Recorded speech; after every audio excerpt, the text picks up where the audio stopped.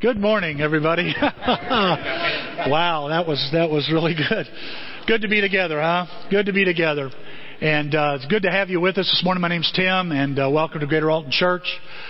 Okay, if you've got your Bibles and you'd like to follow along with me, also in your bulletin there are some notes. You can follow along in this lesson.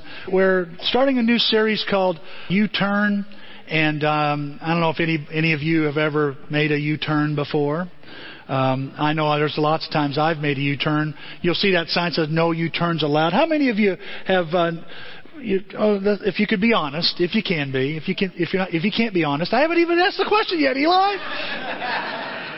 You're on the interstate and you realize you're going the wrong way, and you see that little place that says it says authorized vehicles only, and you look for any authorized vehicles first, and you go, I'm taking it. Anybody besides me? Of course, we all do U-turns.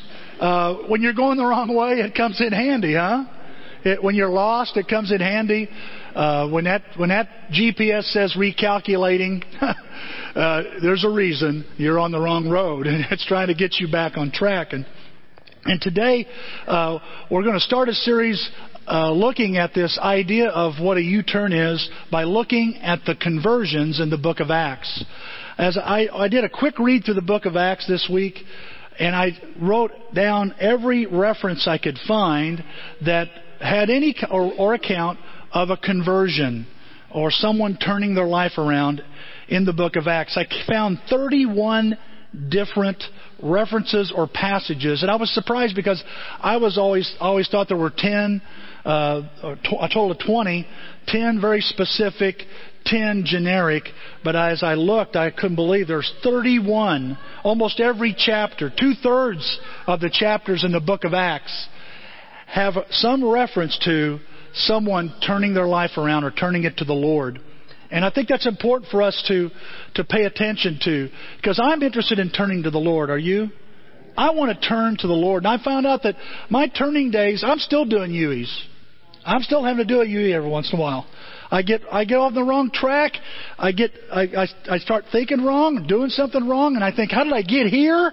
And can I get out of this? Yes, you can. Yes, I can. God says you can have a U-turn. U-turns are allowed with the Lord. In fact, He encourages you and I to turn around, to see where we're going and turn around. Let me give you some passages here. Jesus talked about U-turns. Look at this here in Matthew 18. It's in your notes and up here on the screen. It says, I assure you, look what Jesus says, that if you don't turn your life around and become like this little child, you'll definitely not enter the kingdom of heaven. That's pretty serious. He said, if you don't turn your life around, you're not going to get to be part of God's kingdom. You're not going to get to go to heaven. You won't be with God. Now, let me show you, that's the Contemporary English Bible. Look at the new, another particular translation here. It says, look at the words it uses here. Truly I say to you, unless you are converted and become like children, you'll not enter the kingdom of heaven. This word converted, the word conversion, and we see, like I say, 31 different references in the book of Acts. Acts is filled with conversions. It leaps off the page. It wants to get your attention. Hey, people are changing. People are turning their lives around. God is working in their lives. But the word here for conversion is interesting here. And do we have it up on the screen, Pat? There it is. Epistropho. Epistropho is the word here, or strepho is another form of this word. And the word literally means to turn back, to turn around, a U-turn. To turn around to God. And so the book of Acts, when you start reading the book of Acts, and if you are reading the book of Acts, you're already noticing this, aren't you? And I would encourage the rest of us, if we're not reading the book of Acts, get in this book and start looking at all these. See if you can find 31 references. See if you can find all 31 of those, okay? And look at these. There's so many examples of people turning to God. In Acts 3:19 up here on the screen, there's not enough room for all the scriptures on your notes, so I had to put some up on the screen here. Look what the Bible says here. Repent then and turn to God. Remember, guys, you remember the old repentance study? We talked about repentance being about face. And then we learned that the word repentance actually means to change. It actually means to change. But this word, this epistropho, is the second phrase. He says you need to change your mind and change your life. You can't change your life without changing your mind. And by the way, you can't change your life without, again, you change your mind without doing something to turn around.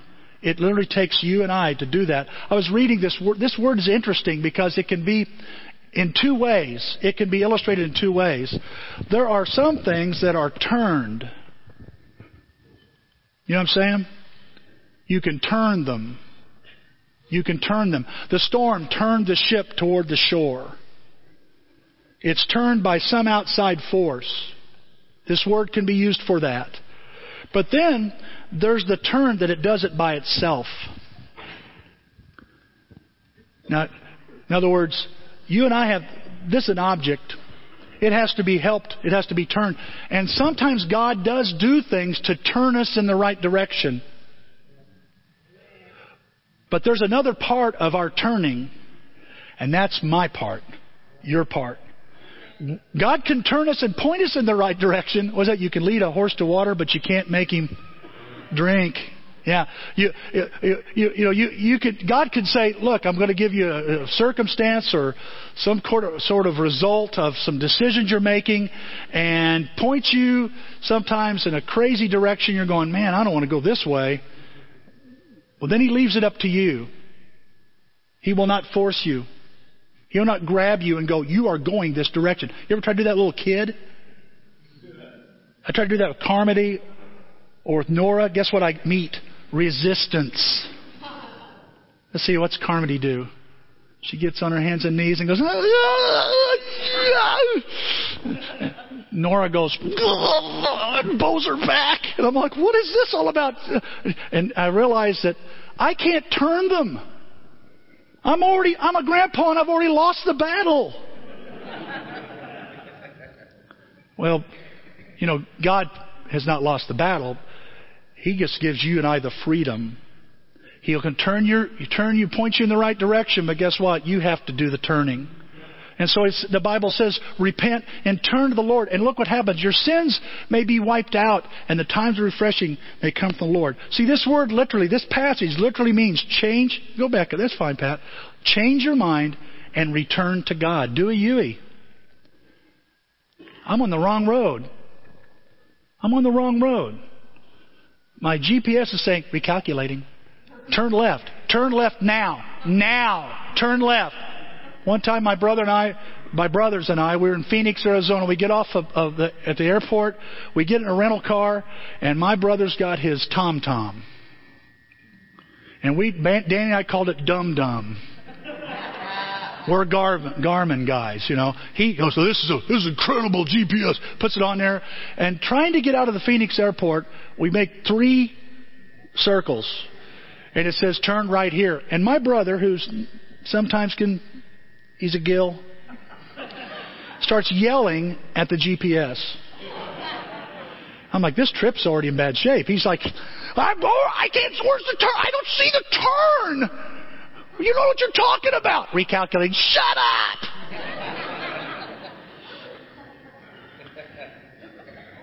And we do this, 3 times. Like we're circling the wagons or something. Finally, the 4th time, we see the turn. And we finally get to where we're going. Why? Because we listened to the GPS. We paid attention to where we were going. And we were able to make the right turn. The correct turn.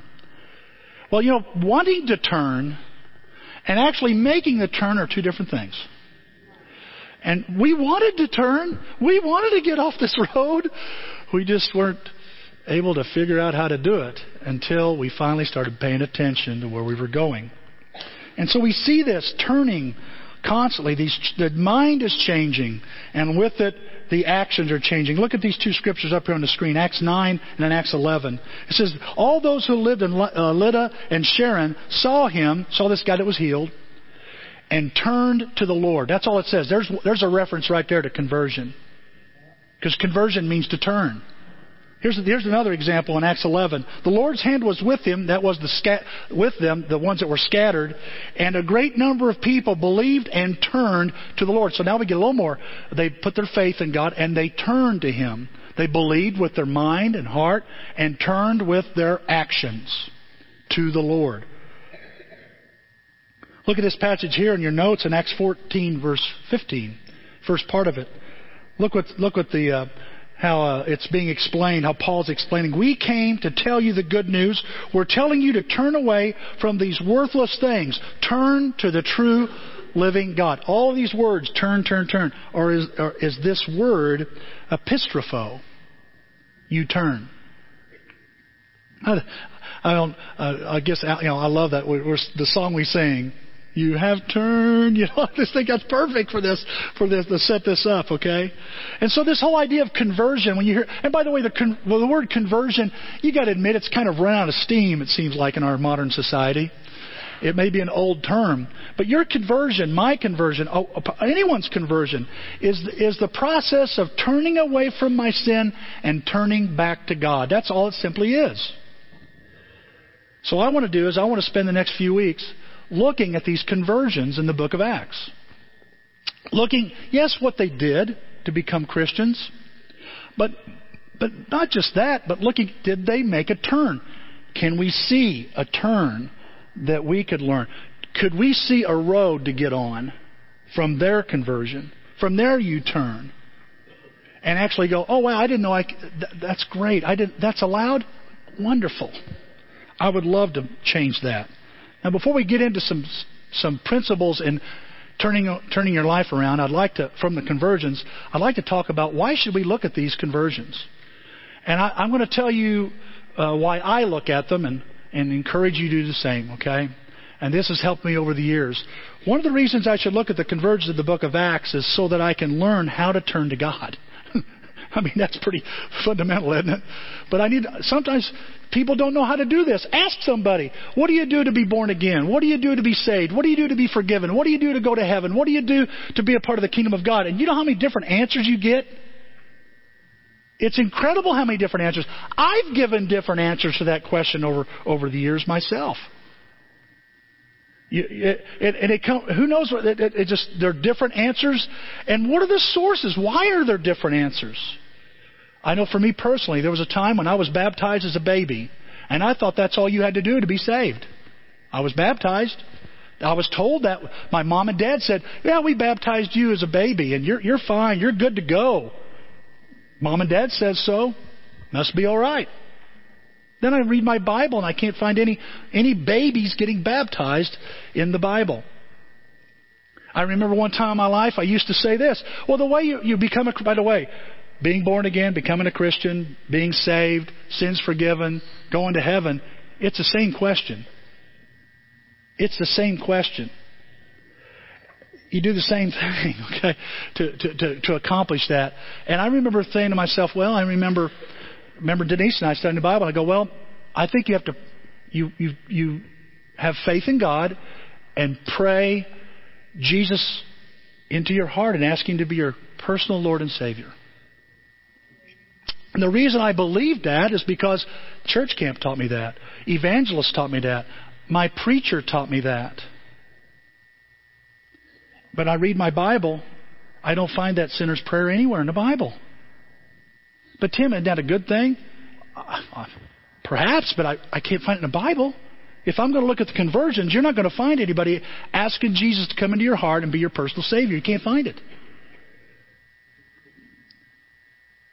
And so I remember going through moments in my life where he's got awful quiet in here. Have you noticed that? I know why, because this is a touchy topic. It's a touchy topic. And I don't mean to, I'm not trying to say my way's the best way. I'm saying I'm learning. And one of the ways to clear a lot of this confusion up is just look at the conversions. That's all I'm meaning.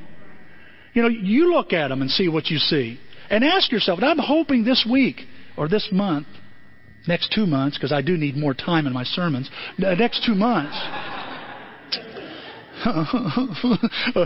that we can take and look at these conversions and just ask ourselves, just compare our conversion to the people in the book of Acts? What would be wrong with that? And just ask ourselves, did I do that? Did I do that? Because I'll tell you, I know there's a host of answers. Some people say, well, you just be good and sincere, and that gets you into heaven. Just be a good person. Why is it at funerals everybody's going to heaven? When you know the person in that box didn't raise heaven. Am I right? Is everybody going to heaven? Jesus says unless you convert and turn your life around and become like a little child, you will not be there. So it's a serious issue. And so I'm simply saying this morning is to clear up the confusion, let's look at the conversions. Let's just look at the conversions. Now you say, well, Tim, how do I know if you're right? It's not about me right, you right. It's only about what's right. You hear me? It truly is about what is right. Once I got my mind wrapped around that, then I begin to understand, oh, this is not really about you being better than me or I'm being better than you. Just look at the scriptures and figure this out. It clears up a lot of confusion.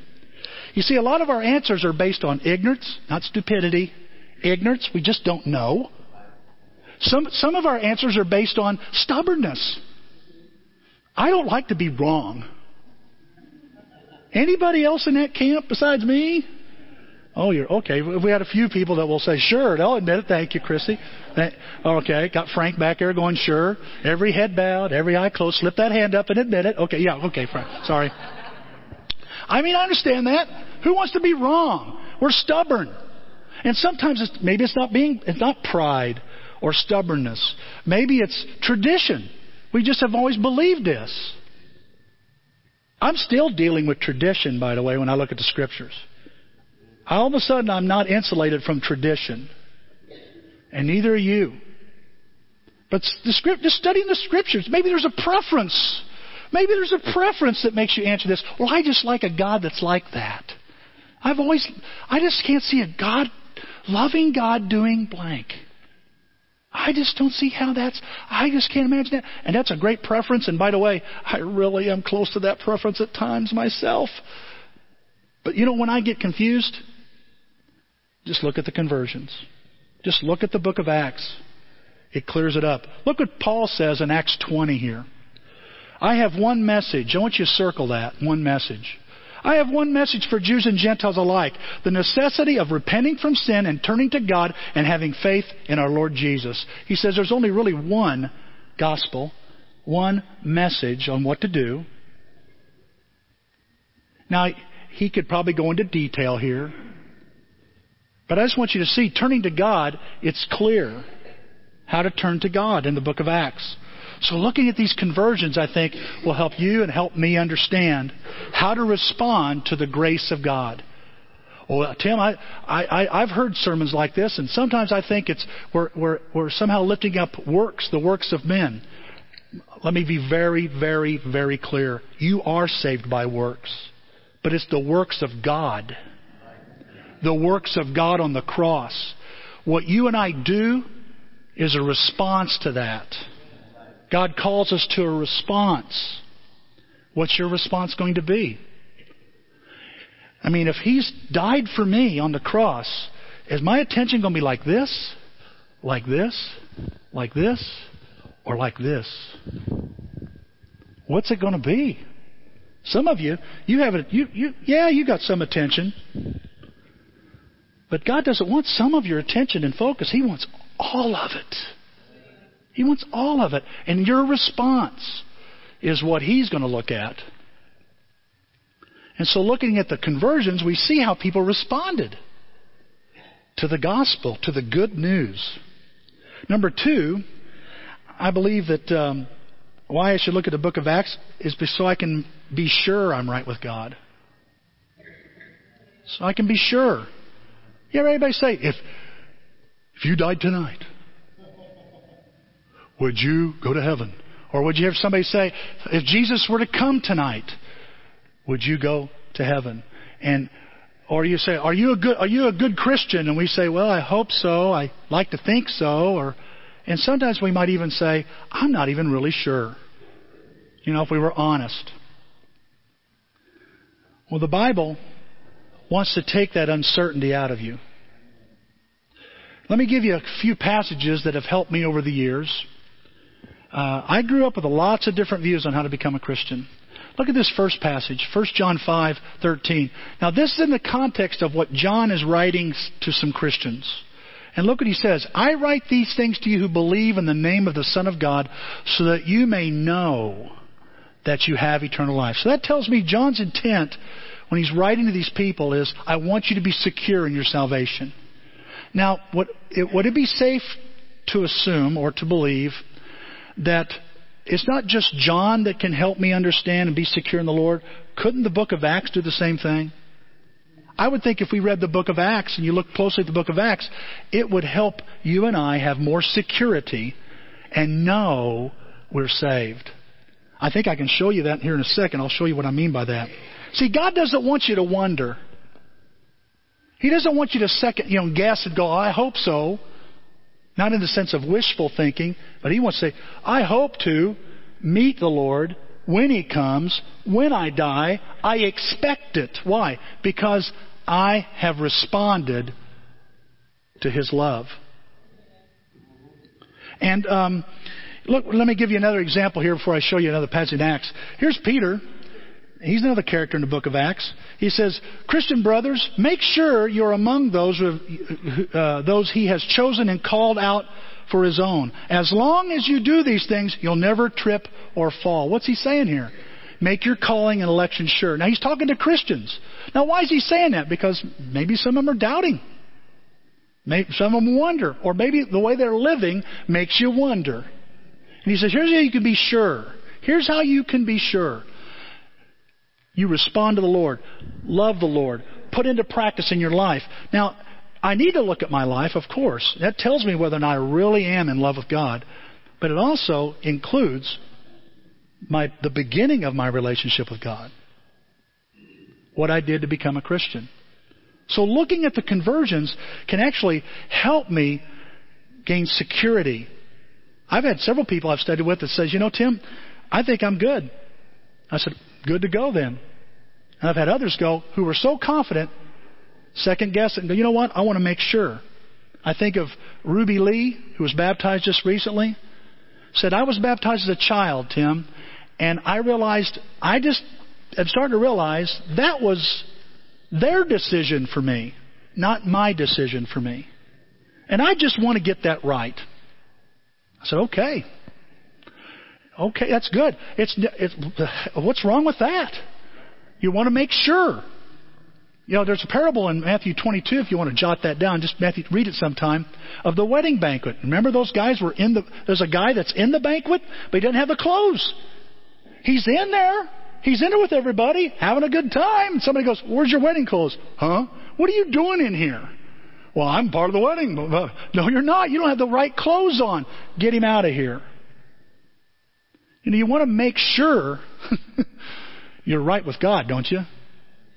In Acts 16, there's a Philippian jailer, and he takes Paul and Silas, puts them in stocks, puts them in a cell. Paul and Silas begin to sing and pray in this jail, and the jailer is hearing this. I don't know what they're singing, but they're singing some songs and they're praying, and this jailer, which is used to hearing moaning and groaning and complaining and all kinds of things from prisoners, is hearing something totally different.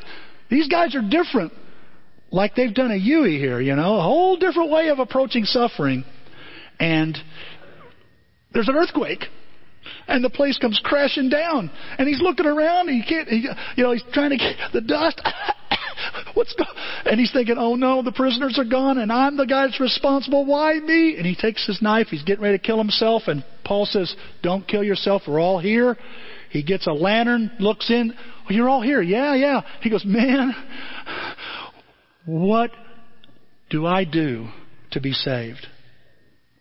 Where did he get this idea? Maybe it was from the praying. Maybe it was from the singing. I don't know. Maybe the circumstance of a building coming down on top of him.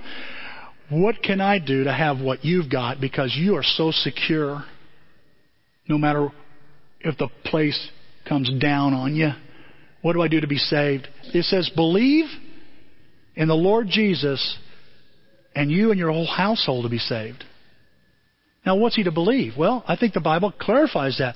It says, then they spoke the word of the Lord to him and all those in his home, in his house.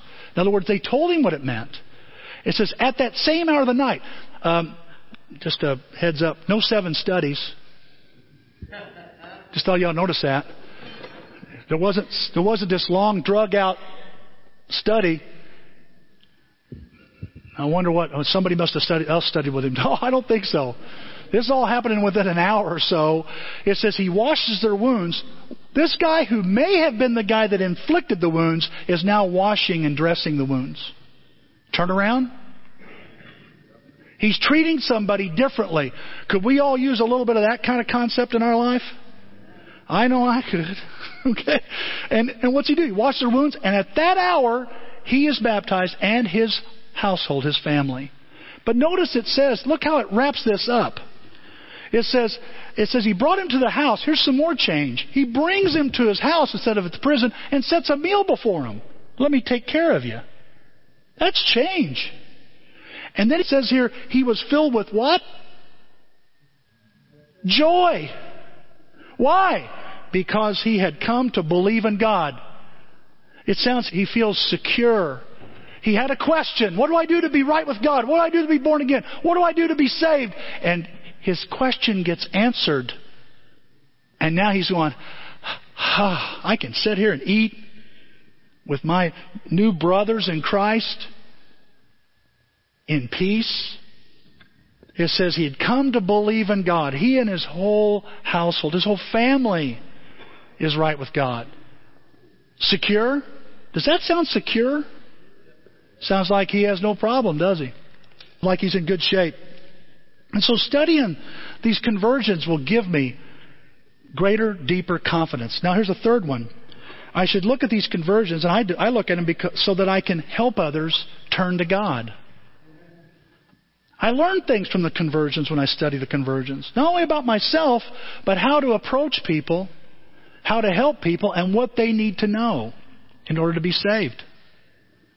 It helps me recognize what changes I need to be seeing in my life and in the lives of those that are turning to God. I found some really strange verses here. Let me share with one up here on the screen. And you can correct me later if you've got a problem with this passage, all right? It says, as they, in other words, Paul and Barnabas, traveled through Phoenicia and Samaria, they told how the Gentiles had been converted. What I noticed, first of all, is the early church talked about conversions. They talked about people becoming Christians. What's so big about that? Well, I think there's a reason for that. Look what it says. The news made all the believers very glad. It had a positive impact talking about the conversions. I'm hoping, looking at these conversions, that it'll make a positive impact on us.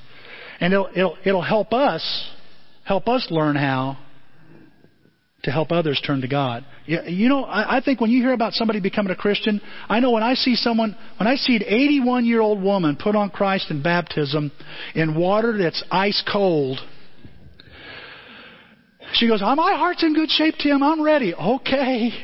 I wasn't concerned about your heart. I was concerned about mine. Okay, we're breaking the ice, and no, that wasn't that bad. No, but it was cold. It was cold. It wasn't warm like we'd like to have it.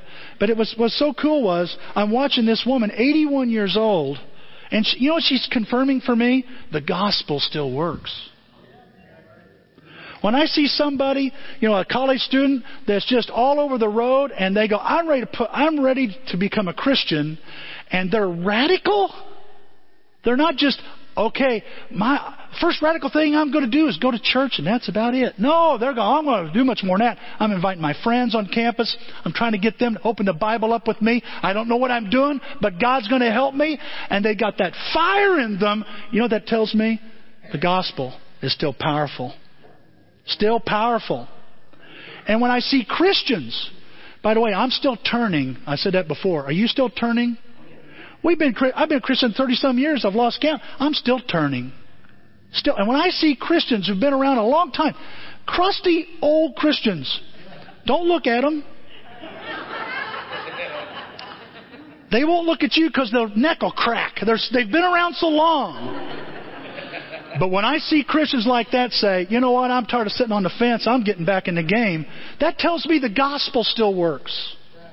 That encourages me. And it helps me learn how to turn someone else toward the Lord. The Apostle Paul, he used his own conversion. Talk about a guy who wants to talk about conversions.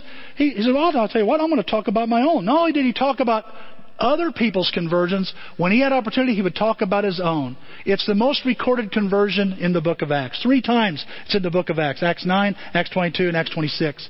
And before King Agrippa, he's telling King Agrippa what happened to him. The best conversion that you could share with people is your own. And he says, King Agrippa, after I had this vision from heaven, I obeyed it. I didn't disobey it. I did what I was told. And then he begins to explain some more about, this wasn't done in a corner. You know that. The king's familiar with the Word of God. The king understands what's happening with the kingdom now. And here's what Agrippa says. Paul, do you think you can persuade me to become a Christian in such a short time? Agrippa, see, it was very obvious to Agrippa that Paul was trying to convert him. Paul wasn't sneaking up on him. And then about 3 studies down the road, are you trying to convert me? It was obvious what he was trying to do. And King Agrippa says, man, you think you can persuade me to become a Christian in such a short time? I need 7 studies. I guess that's what he's saying. I need a bunch of studies here. But he's basically saying, you can't convince me this quickly. And look what Paul says. I love his answer. Whether it's a short time or a long time, I pray to God that not only you, but every person listening to me today would be saved and be like me. And then I can see the sarcasm, except for these chains I have. He's saying, man, I want you to experience what I'm experiencing. The greatest conversion you can share with people is your own. And studying other people's conversions, talking about each other's conversions, listening to each other's stories helps me form and hone and craft mine even better. And that's what I hope will happen when you look at the conversions in this series. It'll help you not only solidify your faith, but maybe you don't know, you're confused. Some of you here, I know there's someone here goes, I don't even know if I'm right with God, Tim. I'm not even sure how to turn to God. The conversions will help you do that. And if you have some doubts, it'll help you strengthen your doubts, and it'll help you also reach people you're wanting to reach, maybe in your family or your neighborhood, your community. Now, with the time I have left, I want to talk about just what I learned this week as I looked at the conversions. When I looked at them, I saw how a person can turn their life around, because that's what conversion's about. It's about doing a U-turn. So what do we got here on the notes here? The conversions teach me that I can turn my life around, number 1, when I assess the direction I'm going. Most U-turns occur because you're on the wrong road. Does anybody need clarification with that? Am I right? That's the truth. I'm going the wrong way. So it's good and it's healthy. It's healthy to sometimes stop what you're doing every once in a while and take a good look around and take a good look at the road you're on in life. Look what Proverbs says in Proverbs 14:15. Don't be stupid and believe all you hear. Be smart and know where you're headed. You say, man, a wise man considers his ways, he's saying. And he says, don't just believe everything you hear. I'm saying to you this morning, don't believe everything I'm telling you. Check it out. Check it out. I know some of you here, I remember I thought my preacher, well, he ain't going to lie to me. Intentionally. Of course not. But he might make a mistake or two. So how do I get around this? What do I do with this? What are you saying, Tim? I'm starting to believe what you're saying. Now you're taking your credibility away. Wait a minute. I'm not saying that. I'm not surrendering my credibility. I understand how important that is, but I'm a human being. And so are you. Right? We're all in the same boat here. I have to be very careful what I hear. In Acts 17, was it the Bereans that studied the Bible every day? To see if what the Apostle Paul, heals the sick, raises the dead, strikes people blind, to make sure what he said was true. Now, I'm not an apostle. So we have to look at the Scriptures, look at them closely. I've been studying my daily Bible now. I think this is my 6th or 7th year. I've lost count. My mother warned me of this. She said, Tim, you're going to read it so much. If you keep going it, you'll forget how many years you've done it. But then she said, but let me tell you a promise it's going to happen. You're going to see things in that Bible you normally don't see. Why is that? I don't know, Tim. Maybe it's because you go through it so many times, you just see those familiar signposts, but you don't notice other details along the road. Kind of like a movie. You ever watched a movie so much that you're kind of not watching the main stuff anymore? You see the background. I saw Shane last night. Shane! I love Shane. Cried. Is he dead? No one knows. What are you talking about? Watch the movie Shane. You'll see what I'm talking about. It's the very first time that movie ever recorded a real gunshot. The first time. It shocked everybody how loud it really was. They've always been dubbed in. This was wham! And remember the kid goes, that's some good shooting, Shane. I'm watching Shane. I've watched it, I don't know how many, maybe 20, 30 times. I never noticed the Grand Tetons in the background, Danny. First time I ever noticed it. Oh, they are gorgeous. They're gorgeous. And the Bible's the same way. Oh, yeah, I know this. That's the Ethiopian. That's Candace. Yeah, and I know there's Philip. And he's getting in a chariot and blah, blah, blah. But then you go, wait a minute. Whoa, whoa, whoa. What's that? Why is he reading out of Isaiah? What's that all about? That's what we're trying to do in our small groups as we're looking through the book of Acts right now. We're trying to get you guys some kind of look at some other stuff besides the typical stuff. You know, just don't go to Yellowstone to look at Old Faithful. There's a lot more there to see. There's some incredible stuff. And I'm saying, look and make sure what I'm teaching you is true. Don't just take my word for it. That'd be stupid. And don't take your word just because Charles Stanley or Rick Warren, okay, or whoever on the web has got this neat latest sermon. You go, I love bot radio. It's something. Telegraph, wow. Well, you better make sure. You better check them out. Because Proverbs says it'd be stupid. Be smart. Really look at it. So sometimes to make a turn, I just need to look where I'm going. Years ago, we had a men's retreat or a campus retreat, either Macomb or Bloomington, Illinois. I remember it was up north. Some of you old crusty guys remember probably. We went up there, and then we started heading back. And we heard of a group of guys that ended up in Terre Haute, Indiana. You remember that? How in the world that happened? Well, like Bugs Bunny. They took the wrong turn at Albuquerque. I mean, that's the only thing I could think of. It was a wedding. That's what it was. Were you there, Mike? I was the one. Okay, now, there we go. Man, it was a wedding. I don't even... But I was telling the first group this. I go, they ended up in Terre Haute. I mean, I don't know when it gave it away. Welcome to Terre Haute. I mean, finally, hey, I think we're going the wrong way. But it happens. And he'll give you all kinds of details, I'm sure. I remember a couple of guys thinking it was so funny and thought, boy, what's a dumb guy? These guys are stupid. They don't know what they're doing. We go to church camp. It's at Little Prairie Bible Camp in Rolla, Missouri. Some of you have been there. This group of guys, it's time. Teen Week is over. We're heading home. And if you're on staff at Teen Week, you are exhausted. You are wiped out because you've been staying up all night. They say no late talks, but you can't help it. 3 or 4 in the morning, you watch the sunrise. Oh no, another day. Already?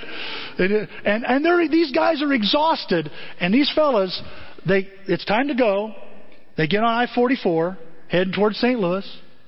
And then they stop at a gas station. They get about an hour or so out of town. They stop to get something to drink. The driver says, I'm so tired. Can somebody else drive? Sure, I'll drive for you. Thanks, man. He goes to sleep. There's 3 or 4 guys. They get back on I-44. They're in Oklahoma. That was not you. Okay. They were in Oklahoma. I remember because we stood out here at church drinking coffee going, where is, and they were naming the people, where are they? And finally the phone rings, we're not going to be able to make it to church. Where are you? We're in Oklahoma. What are you doing in Oklahoma? Oh, well, I let somebody else drive. I went to sleep. And they got on 44, but they went the wrong way. You got to pay attention to what you're doing. You might be surprised where you end up. And it's true spiritually. Would you agree? You've got it. Man, if you don't pay attention to where you're going to end up on the wrong road. Look at this passage in Acts 26. The Apostle Paul again, he's speaking, and he says, here's what God told him. God told him these words. I'm sending you to the Gentiles to open their eyes. Well, what's that mean? Well, let's read on. To open their eyes so they may turn, there's that word again, from darkness to light, from the power of Satan to God. You could say to open their eyes so they may turn from Terre Haute to Alton, from Oklahoma to Illinois. He said, part of my message, Tim, part of my message, Agrippa, is that I want these, I'm here, God says He wants me to go talk to these people to help them understand where they are. So they can see where they are. Look here.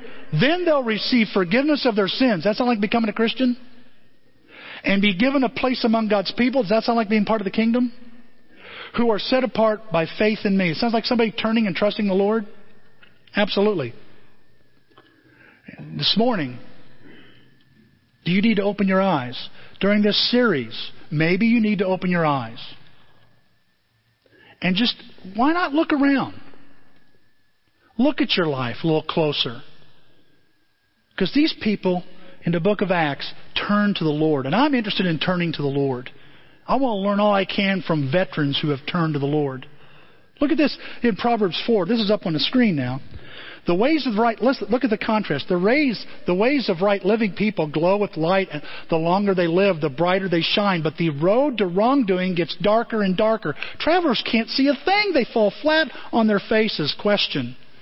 Is your path brighter or dimmer?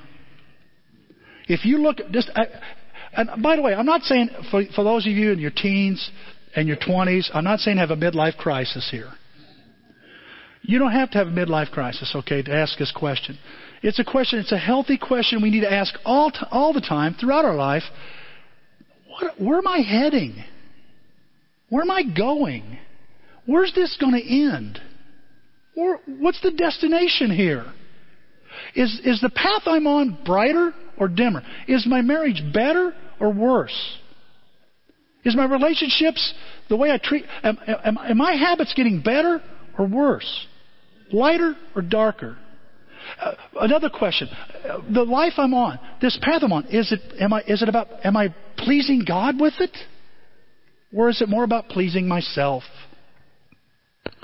We've got to ask ourselves where we're going. That's what I'm asking you to do. In Acts 2, after Peter explains what to do to become a Christian, look at verse 40. It says, with many other words, as the NIV says, I'm so glad that verse is in the Bible. With many other words, he goes on, he says, then Peter continued preaching for a long time. Praise God, that verse is in there. Thank you, Lord. Encouraging. Strongly urging all of his listeners to what? Save yourselves from this crooked generation. He's saying, look where you're going. U-turns are allowed. Turn around. Repent. And be baptized for the forgiveness of your sins. Man, you need to turn it around. Look where you're going. Number 2, the conversions teach me that I can turn my life around when I'm not afraid to ask for directions. I know why I laugh at that. How many of us have a hard time taking direction? You're on the road, fellas. We always say it's the guys. It usually is. And our wife will say, have you guys seen that? Is it a Geico commercial where the Tarzan and Jane? And she looks at the chimpanzee. Where's the way to the river? He goes, he goes, I'm Tarzan, I know. You don't know anything. It's over here. And they leave them arguing. And how many times that happened in the car? Just pull over and ask for directions. One time we got lost one time. One of many times. We got lost. Denise goes, why don't you pull over and ask for directions? I know where I'm going. No, you don't. Just ask for directions. You know, I learned something. The longer I refuse to ask for directions, the longer I'm lost. It's not until I pull over and say, hey, buddy, can you help me here? Yeah, you got to go down here. I thought so. And make that left there and that right there. Oh, I didn't know that. And you'll be there. Some of us here remember Pennyroyal State Park. Paul Mariolis has got a good story there, where we tried to go to Pennyroyal for a campus retreat, and the GPS put us in the middle of a farm. And so everybody by that time had to use the bathroom really bad. So we're here I kid you not, I'm knocking on the farmer's door. He opens up. It's like midnight. What can I do? Help you. We're lost. We're trying to find Pennyroyal State Park. And I look behind me, and you know how the headlights of a car are like below the hill, and there's this shine, and it looks like The Walking Dead. These people are walking. And I'll kid you not, one of the campus students walks up and goes, I need to use your bathroom. Just kept going. Didn't even want to know if he said yes or no. We just need to ask for directions, man. And once we asked for directions, we were there. All was good again. All was good. And so you find several questions. I love the book of Acts. I love the conversions, because in the conversions, we see it's okay to ask questions. Where do we get this idea that it shows some kind of weakness if I ask a question? It's the wisest thing you could do. I had to tell myself that over and over again. And here in the book of Acts, you see these people asking questions. A familiar one, the Ethiopian eunuch. Tell me, please, who's the prophet talking about? Himself or someone else? In Athens, look at the question these guys ask after Paul gets done with them. May we know what this new teaching is that you're presenting? We want to know more. Would you tell us more? Great questions. And then you've got these very specific questions that are even very, very interesting. And they're up here on the screen. Acts 2. Acts 16 and Acts 22. Look at all of them. Brothers, what shall we do? Sirs, what must I do to be saved? The Apostle Paul asked this question, what do you want me to do, Lord? Very stubborn man. But he was humbled. He was humbled. You see, God can turn you, but you've got to make your own turn. I go back to this idea because when Paul was blind for 3 days, he saw more. When God turned him and blinded him for 3 days, he saw more about his life than he'd ever had. Blind. And when he finally had opportunity to obey the Lord, man, he took it. He took advantage of it. He says, what do you want me to do, Lord? What a great question. I challenge you during this series to have the guts and the courage to ask God and someone, what do I need to do to be saved? What should I do with this situation? Advice seeking, direction seeking is not permission. It's not permission. It's a benefit to wisdom. Now, notice this last passage, and I'll move this last one and wrap this up. I want you to know something. Here in Proverbs 2. It's important that we understand something. The most informed person is the one that asks the most questions. If I want to know something, just need to ask. And look what the Bible says in Proverbs. It encourages us to ask questions. Yes, beg for knowledge. Plead for insight. Look at it as hard as you would for silver and some hidden treasure. If you do, you'll know what it means to fear the Lord, and you will succeed in learning about God. What a blessing if we just ask for, we get to the destination a lot sooner. And if I want to change my life and turn it around, God, what do you want me to do? What a refreshing question. When's the last time that's come out of your mouth? You say, Lord, what do you want me to do? And you talk to a Christian brother or sister, what do I need to do here? And we look at the Word together.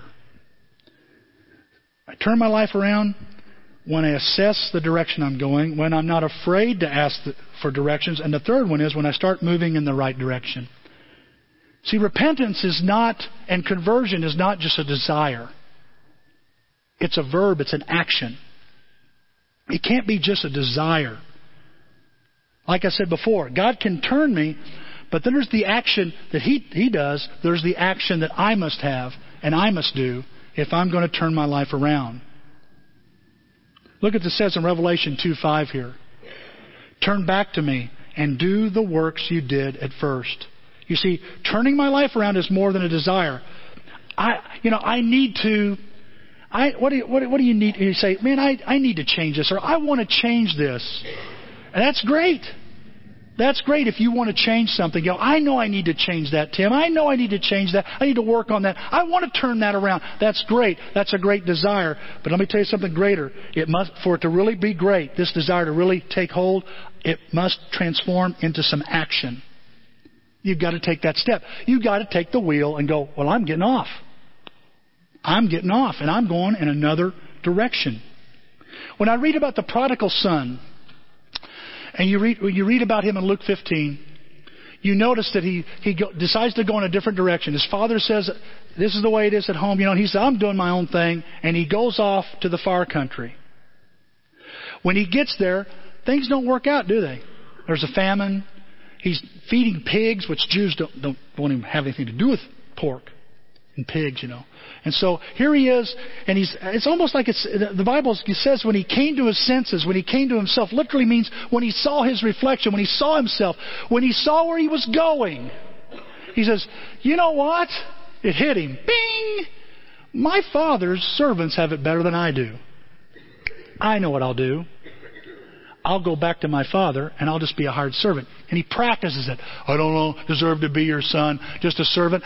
And that's how I can get out of this. And so he has this great desire, but it doesn't start until he gets up and starts going toward his father. And he's pretty far away from his father. And what's his father do? The Bible says he runs to him. God doesn't make you crawl back and beg. If he sees you turn, he knows you need some reassurance, some encouragement. He runs. Put shoes on this boy. Put a ring on this boy. Put a robe. Kill the fatted calf. Why? Because, and the son's going, wait a minute, I got a speech. I don't deserve, shut up, put on the sandals, but I wanted to tell you I was sorry. You come and action speaks louder than words. I know you're sorry. You wouldn't be back. And what's he do? Kills the fatted calf. He says, my son has come home. My son has come home. Why? What happened? This great blessing that this son experiences. And every son and daughter experiences this. This great blessing awaits us. Because we all get off track. We all mess up. We all take the wrong turn at Albuquerque. Come on. We do. How did I get here? We'll say. What a mess I've made of things. What am I going to do? As if there's no reverse and I can't get out of it. And God says, look ahead of you, Tim. Like Bruce Almighty, show me a sign. And the sign is U-turn. U-turn's allowed. You can turn it around right now. Anything? It's got to be more than you want to. You've got to start paying attention and obeying the sign. Obey the sign. So this morning, let me ask you, where are you heading? Just ask yourself that question. Don't worry about so-and-so, your husband, wife, kids, whatever. Where are you heading? Where are you going? Take a good look at the road you're on. Where's this going?